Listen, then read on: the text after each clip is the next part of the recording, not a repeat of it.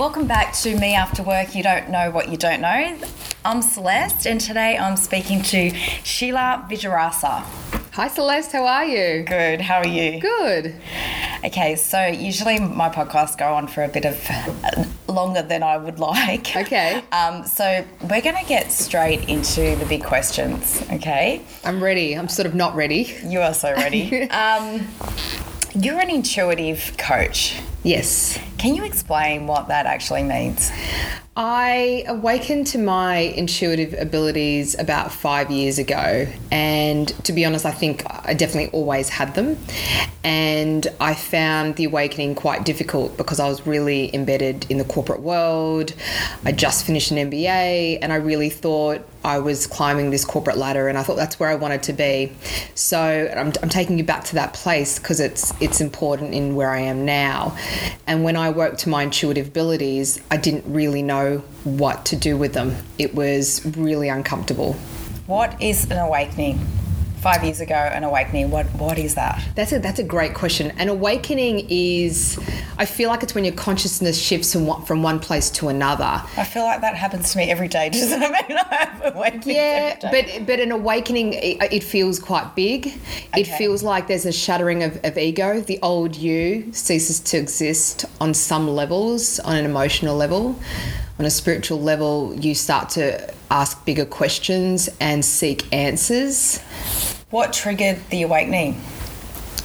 It was a relationship breakdown. And I've got so many friends in this industry, and an awakening, I mean, it can be classed, I know people call it a midlife crisis, but a spiritual awakening, you tend to have quite a big change in your life. It could be, a job loss, a relationship breakdown, some sort of financial challenge. Something is taken away that makes you challenge who you are, your status, who am I, what's important to me. So that happens to everyone every day, right? But why would someone have a spiritual awakening and someone have a midlife crisis? Yeah, that's a really good question. I think the spiritual awakening is to help put you on the course, I won't call course correct, but help put you on the path that you deeply desire, that your soul deeply desires, that you're resisting. That was my case anyway. My ego was leading me in a direction that I thought with my rational mind was where I wanted to go. But my heart and my emotional mind wanted to be somewhere else. And so in some ways, perhaps potentially I manifested, this crisis, this course, this change in my life. When it happened, I actually felt a sense of peace. Underlying all of the chaos, there was a feeling of this is where I'm meant to be. And I think with the crisis and a midlife crisis, it depends on where your consciousness is at. How much you resist the crisis might mean the crisis lasts longer. It might be a bit more messier, and you may not get the growth you need. A friend once told me, don't ever waste a crisis. Oh, what great advice. Don't ever waste a crisis, a friend once told me. And I think they're there for a reason, to allow great introspection, to allow you to question everything, and to be really brave and to challenge the way you've been living your life. That's what I did. So how did you challenge? I started to own my intuitive abilities. I started to feel this is the path I'm meant to be on, even though I wasn't ready to professionally commit to my intuitive skills. So I'm a medium. Those abilities come from my mother's side of the family. You don't have to have inherited these abilities. They innately are in all of us. How do you know you're a medium, or how do we know that we're all mediums, or when does that come to you? So I find for me, it was I psychically, intuitively opened up, and we have clair abilities. So the abilities of intuition are clair, which is French for clear seeing. Clairvoyance is clear seeing. Claircognizant is just clear knowing. When we have absolute knowings and truths about events and circumstances and peoples. And everyone has that. Everyone has that because, and I teach this now, I teach 3 levels of intuitive development, and everyone has that daydreaming, has had a moment of daydreaming where you've had a vision, and then some level that's a clairvoyance. You can see if you dream and you can visually remember your dreams, that's a clairvoyant state. You're knowing about danger. You're feeling about a person. I feel I can trust them. You've had to do a job interview or you've had to be on a date. You get a feeling. If you meet a new friend, you have feelings off the bat. That's everyone's intuitive abilities working very gently to assist us in life. When you harness them through meditation practices and there's other tools you can use, they get stronger. It's like any muscle. If you set out to run a half marathon, no one starts out as a runner. You put practice in, dedication, you have a goal, you focus, you get there, and that's what I teach my students. If you are called to learn intuitive development, you have intuitive skills. Who's calling? There's a feeling, and that's a great question. Someone asked me, "Can everyone do?" This friend was challenging me around me teaching intuitive development, and I said to him, "Everyone technically can sing. Everyone technically can." My music teacher would say that, but I don't feel called to have singing lessons because I just don't feel like it's a strong ability I have or something I want to master in this lifetime, and it's the desire to go and learn something more is when you feel like you can do it and do it well.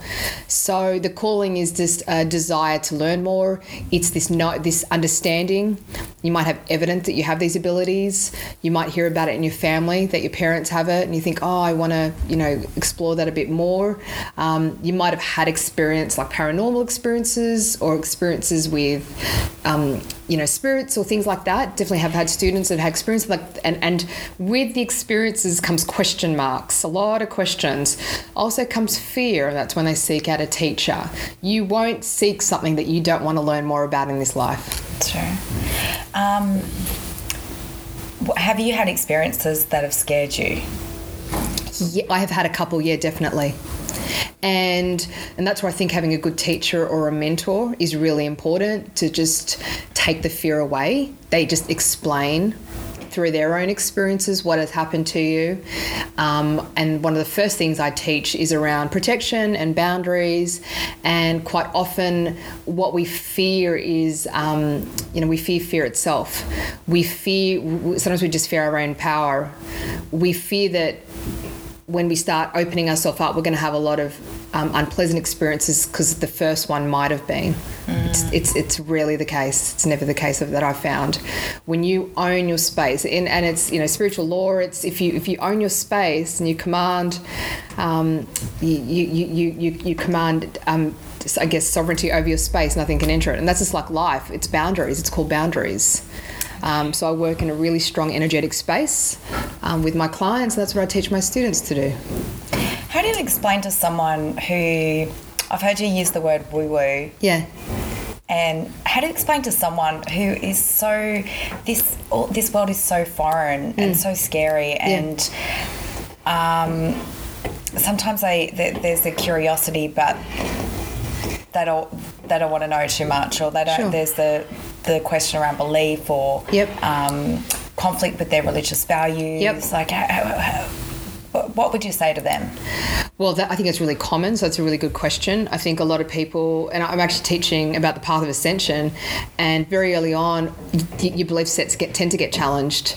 And sometimes shattered because you're raised with really strong religious faith or, and there is such a preconceived idea around spirituality and so many words are used. I consider a little bit taboo. I think get curious.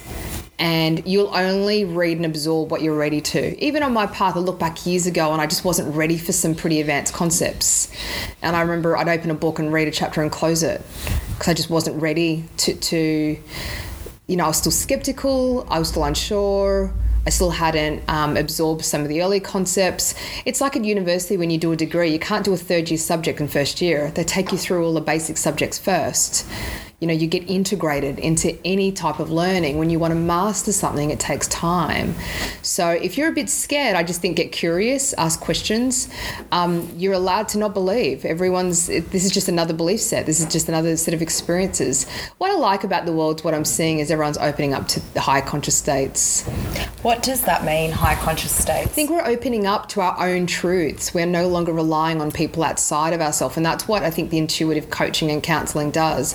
in my sessions with clients, there is a strong intuitive aspect, but then I'll move into a coaching and counselling type session after, where we allow for greater transformation. So I've done, in addition to my intuitive abilities, I've done like an executive coaching qualification, an NLP and an MBA. So I've got a whole mixed bag. I've been an executive, so whole mixed bag of experiences. So I understand what it's like to be in the world. What would be your typical client? No, I don't have a typical client. I've seen... Or give us some examples. Yeah, I got typical questions. You know what I love about this work? I've had clients from teenagers, 12, 14-year-old women and men. Their parents have come and seen me, and then their children have come after, which has been... I felt very flattered that I could help the family unit. I've had up to old men and women. They've come to me just from pure mediumship. They're getting through grief. The most common questions I get are around my purpose. What's my purpose? Am I on track with my purpose? The second most common question is around relationships. I get very common from women, when will I meet the one? It's even made me question what the one is, because I've been able to feel energetically into different types of relationships. I learn so much through my clients because I'm in my channel for them, and I'm still having a human experience, and I'm able to just download information. I'm receiving the knowledge and as well. How do you protect your clients with that with that information? Obviously, you've got a responsibility if this is coming through. How do you... Absolutely. I have a strong set of rules that I work with my spirit team around to only take the consciousness out as far as you can. I was told years ago by a psychic when I went, information very far into the future that I couldn't relate to, and it does scare you. If your consciousness is not there, things you get told can be quite unnerving, frightening. So we only bring through guidance that the client can handle, and it's incredibly useful and transformative and healing. And I set an intention of that. And instead of going into a real psychic frame, we tend to move through what would it take to bring the relationship in. I also do timeline therapy. So I look at the blocks so I can see... Sorry, you've got to explain, what is timeline therapy? Timeline therapy is a modality of therapy where we work with timelines that are either in this life, past lives, or through the ancestry tree, and we see where wounding began. What is the benefit of that experience of knowing your past life? So for timeline therapy, the benefit is when you go back to understand where the wounding began, we can go back and clear the wounding. Okay, so we can stop patterns repeating, we can clear the wounding, we can create new realities in this moment now and in the future. So does that mean that the belief is that you are carrying wounds from past life that you haven't worked through? Well, we're all here having a human experience to learn and heal.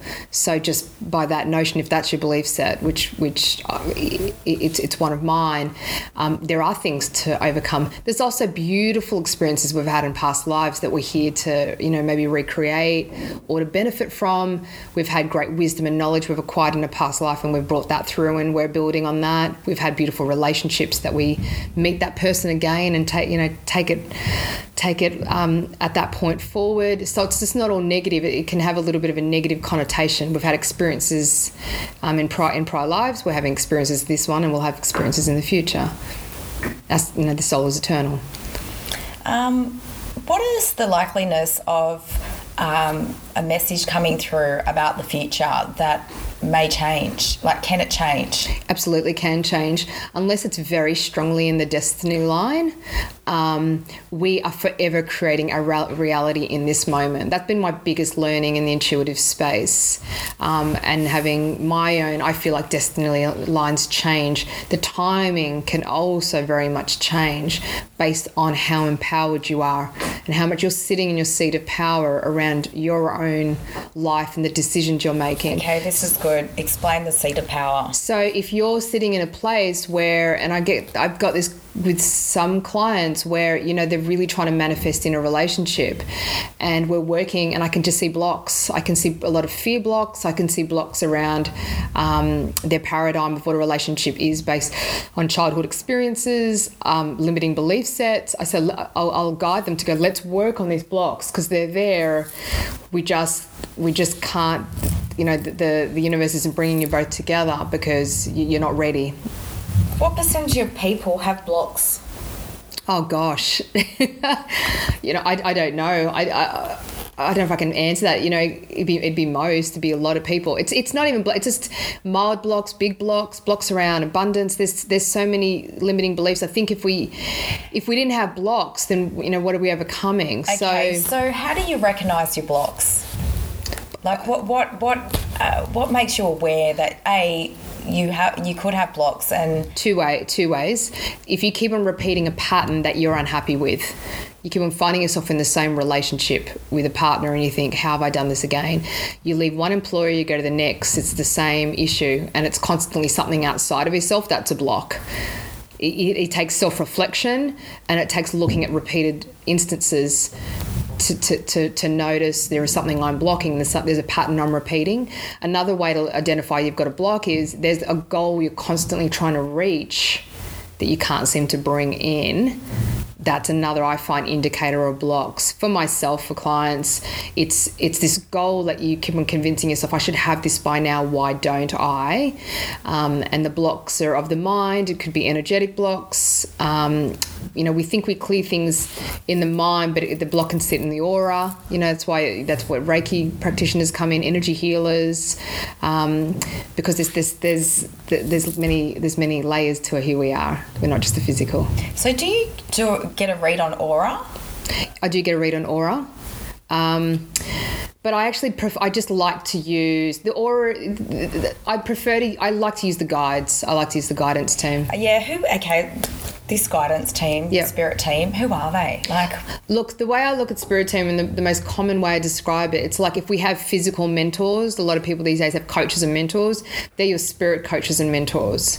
We're all born with a master guide. They're with you your whole life.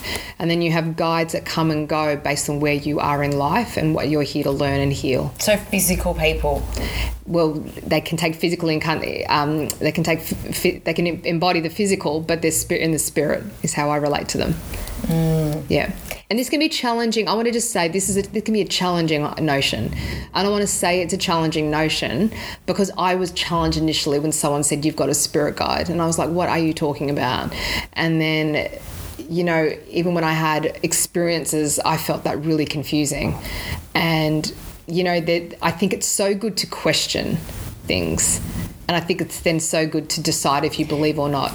So was the spirit guide in a physical form? No. Okay. So how did they come into your life? Or how did you know they were always in my life, but I came to understand their energy signatures. That's how we describe it. You can do an exercise where you bring your guide close to you and you can feel what they feel like. You can clairvoyantly see them if you take yourself into a deep meditative state, and you might even be able to hear in your ear. Get a feeling for them.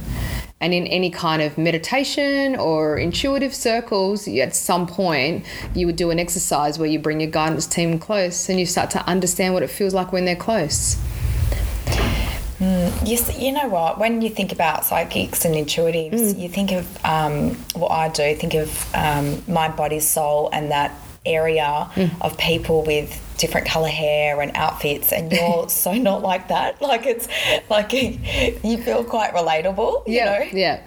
Well, I think there's a whole new wave of people coming through that are awakening in, I guess, the regular world, the corporate world, in society that haven't, you know, taken them out of the world and had a devotional life, lived in caves, lived in seclusion. It's a new process of awakening. That's what I'm finding with a lot of my students.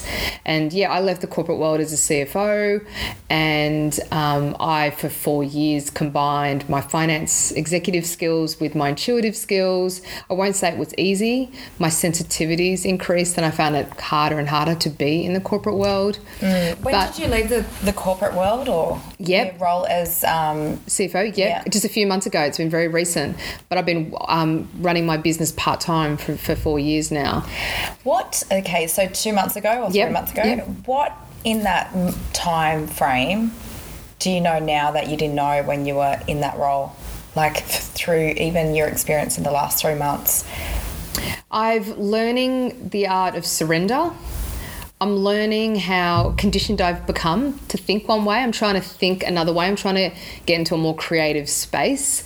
And I've been watching myself because I'm quite productive in Excel spreadsheets and analytical thinking and problem solving. And I just realized how good I was at that and how efficient I was.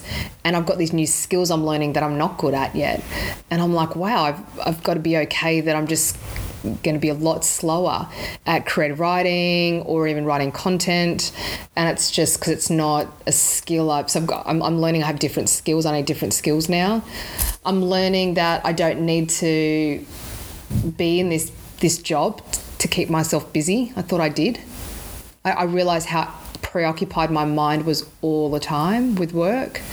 What do you mean by keep yourself busy through a job? That's a good question. I think I was probably keeping myself distracted from my purpose. And I now see that on some level it served a little bit to do that. And I don't want to do that anymore. I needed to give myself the space now to really think about what I wanted to do. I think it's really hard to just leave your job and then go into your purpose work if your job isn't your purpose work. I think you need to give yourself space to, think and act and walk and feel differently in the world. What made you take the step? Because you were already doing your purpose work. We'll get to purpose work in a second, but... and you had this job. What actually pushed you? I looked ahead and I thought, where do I want to be in 20 years' time? And it was that far ahead. It wasn't even a year. And I thought, I really want to start now with putting that in place. I also thought, how much more new skills can I acquire where I am? And I just felt like I think if I was learning and growing tremendously in that role, I would have stayed, truthfully. Because I'm a lifelong learner, I always have been. So if there's something new to learn or expand myself, I'll stay. But I just thought I've outgrown this situation. So that's what I felt comfortable leaving. And yeah, it felt really brave, courageous, making this leap because it didn't make sense to most people in my life. But it made sense in my heart to do it. I love working with clients. It's my favourite thing, doing readings. What do you love about it? I just love there is such a soul connection. I can feel just through observing their body language, and they're having these aha moments where epiphanies are being realised, and I can feel like a shift in their consciousness. They're thinking differently about a problem that they had when they walked in the door, and it's nothing I'm doing, it's their own truths. It's like you create the space for the client where they can have the transformation.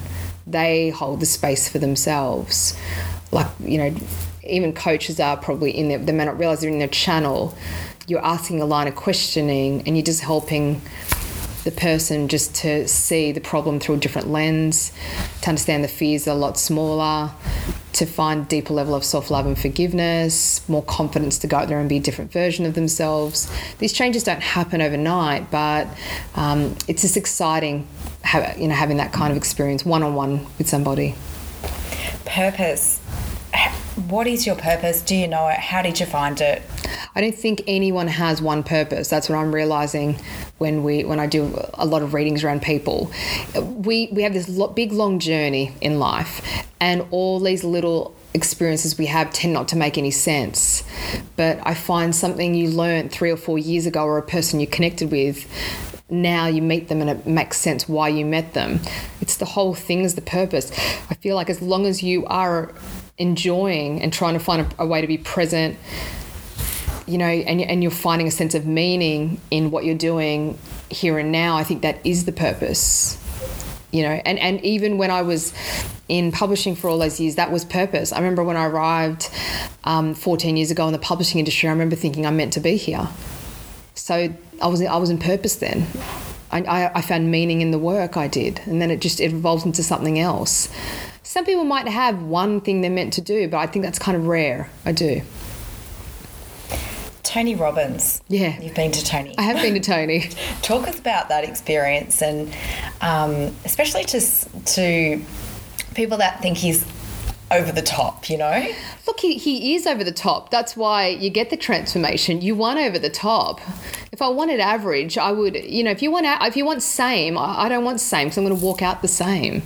You want something that's going to jolt you. That's why, when I went to an ashram in India many years ago, it was extraordinary, because I walked out fundamentally changed from such an experience that kind of shocked me. How? Because it makes you think differently. This experience in India made me think differently. Tony Robbins makes you think differently. In what way? Okay, the ashram in India, how did it make you think differently?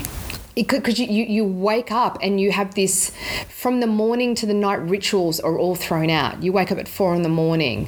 You have prayer and devotion before you eat. Then you have to do something called sewa, where you got to go and clean. You have to give up time and be in devotion. You have this inner reflective time at different times of the day. You eat in silence. You do chanting meditation for hours on end. I mean, you can't have an experience like that, even if you're not religious. I wasn't overly I just wasn't. I was there to have this experience and find deeper faith within myself.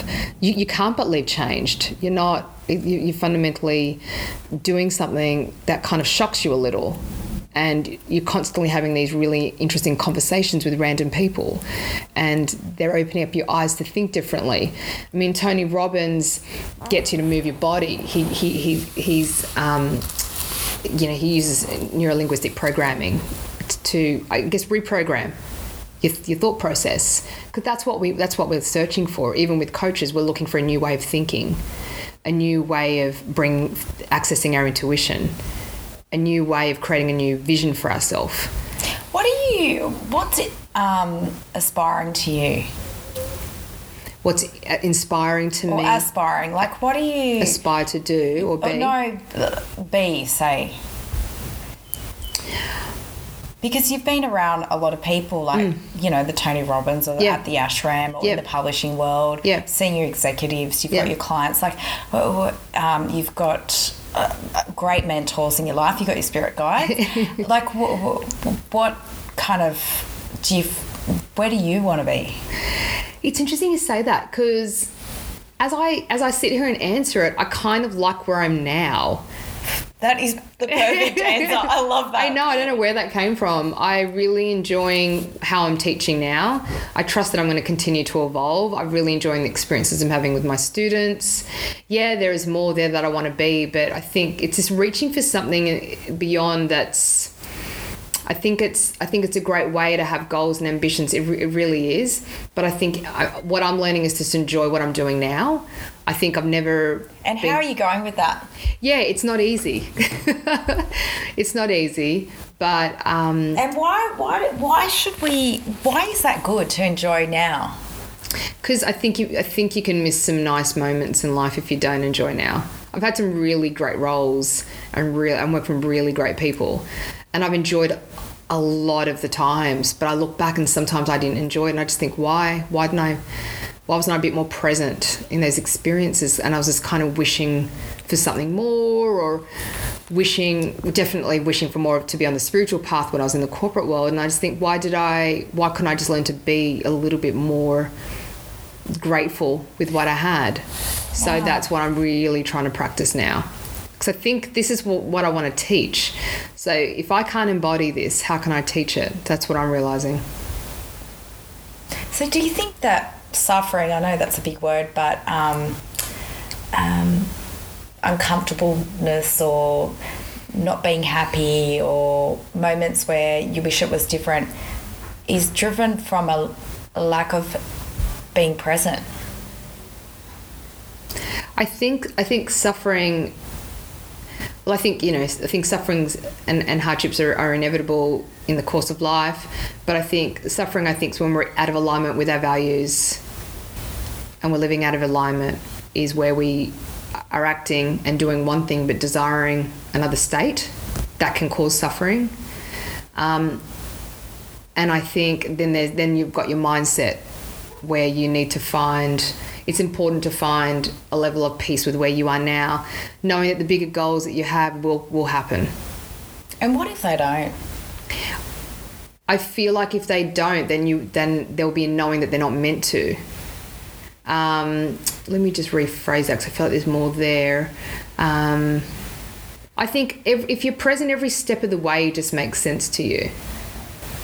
You know, and these are big questions, and I think I think it's important to get into the detail, because we can have these really big answers and go, you know, let's just be present. But what does that mean? Yeah, because I think it's the hardest thing to ever do. It is, and the way I've learned to be present is I've learned to just.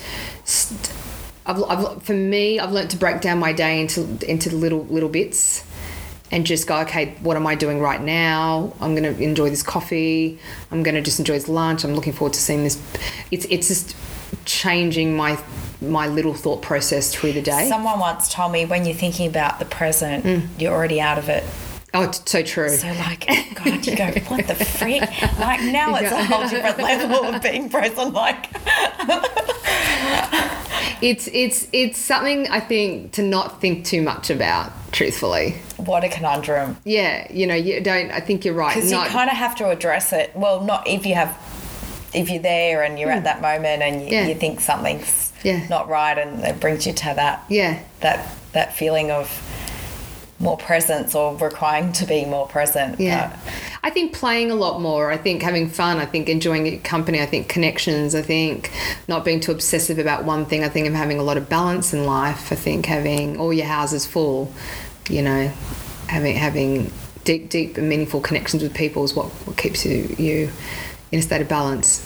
So give us some tips to tap into our intuitive self.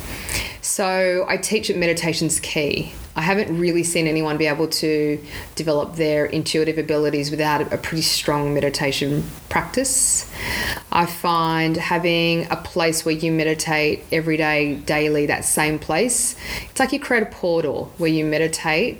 The energy and the frequency of where you meditate gets stronger. So if you can try and meditate in the same place every day, it also creates a charge around that physical place when you meditate. So then you'll go into that room and you'll feel it straight away. Absolutely. That's why you go into places where people do a lot of meditation, or it's like if you go into a room where someone's had a fight, you'll just suddenly feel it, you know, and then we're energy first and foremost. What I then teach is it's important to start a development circle. If you really want to take your intuitive abilities further, it's important to find a teacher, a mentor, a group to develop with, because you're going to start to have interesting experiences, and this is where soul tribes is important. You want to find a tribe of people that can relate to you and your experiences. Do you have to find them, or do you think that you'll just attract them because you have yourself in a different space? Look, quite often I've done readings where I've seen clients have been a bit isolated, and I've said to them, you need to get out and find the tribe. You don't have to search high and low, but you have to leave your house. Some people don't go out, will not go and try little circles. You have to go out and find it. Even if it's on Zoom, you can find an online group, but you need to seek it, trusting the universe will find you the group that you're meant to, but you have to actually take action. You have to try. Yeah. And then the soul group will emerge. Absolutely. It can't emerge if you're sitting at home underneath the blankets. Scared of spirit. You can call in your spirit guide. Still got to move into action though. That's a thing in life. You can get all the guidance you want. And you talked about blocks, and the guides will say that this is what you need to do. If you don't move into action, you don't get fit and healthy or change the mindset, or commit to the things, or leave the job, or leave the marriage, or stay in the marriage, or whatever you've been called to do. If you don't move into action, you're in this in-between place, you're not going to get forward momentum in your life. It just won't happen. Before we finish up, just a last question. What's your advice to people that are in a corporate role and feel a bit stuck, or actually in a job, or in their own business, or in a relationship, or what would you say to them? I feel like when people are stuck, and it's because they're in a job or a relationship that doesn't serve them, they've lost a connection to themselves, is what I fundamentally find. They've lost a connection to what they desire, they've lost a connection to their own meaning in their own life and their own sense of purpose.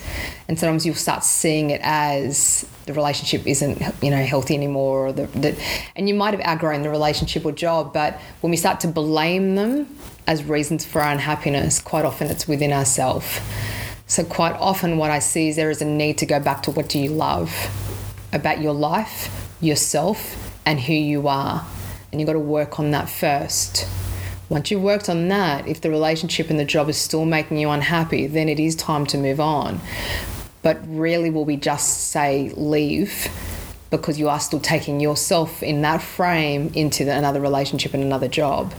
So if you've lost the connection to what you love because you've sacrificed too much, because you've done things that you thought you needed to, because someone said that's the way you have to be in the world, you feel like you have to follow what society and everyone in your age group, your demographic are doing, you have lost connection to yourself. So you've got to get back to you, and then it will become clearer the way forward.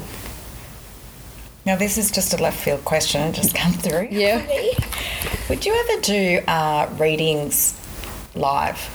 Yeah, I have. So I did them live on Psychic TV. Okay. I was on Channel 7, or 74 Mate, I think was the channel. So I did Psychic TV. And I did a Facebook program called All About You, and I did live psychic readings. So, no, absolutely, I can channel and read live. And it doesn't interrupt the frequency or the spirit guides or any of that? No, I do readings in person and I do them over the phone. So what I tend to need is a full name and a date of birth. You need to connect into the energy and the vibration of the person. So you'll either need to hear their voice, which has a vibration, or you need a frequency of the name and the date of birth, or a photo, quite a recent photo. They're the tools most intuitives will use. But yeah, no, I can, and I have done live readings. Yeah, you definitely should be on TV, I think. Thank you so much for your time. Thanks, Deleuze. It's been wonderful.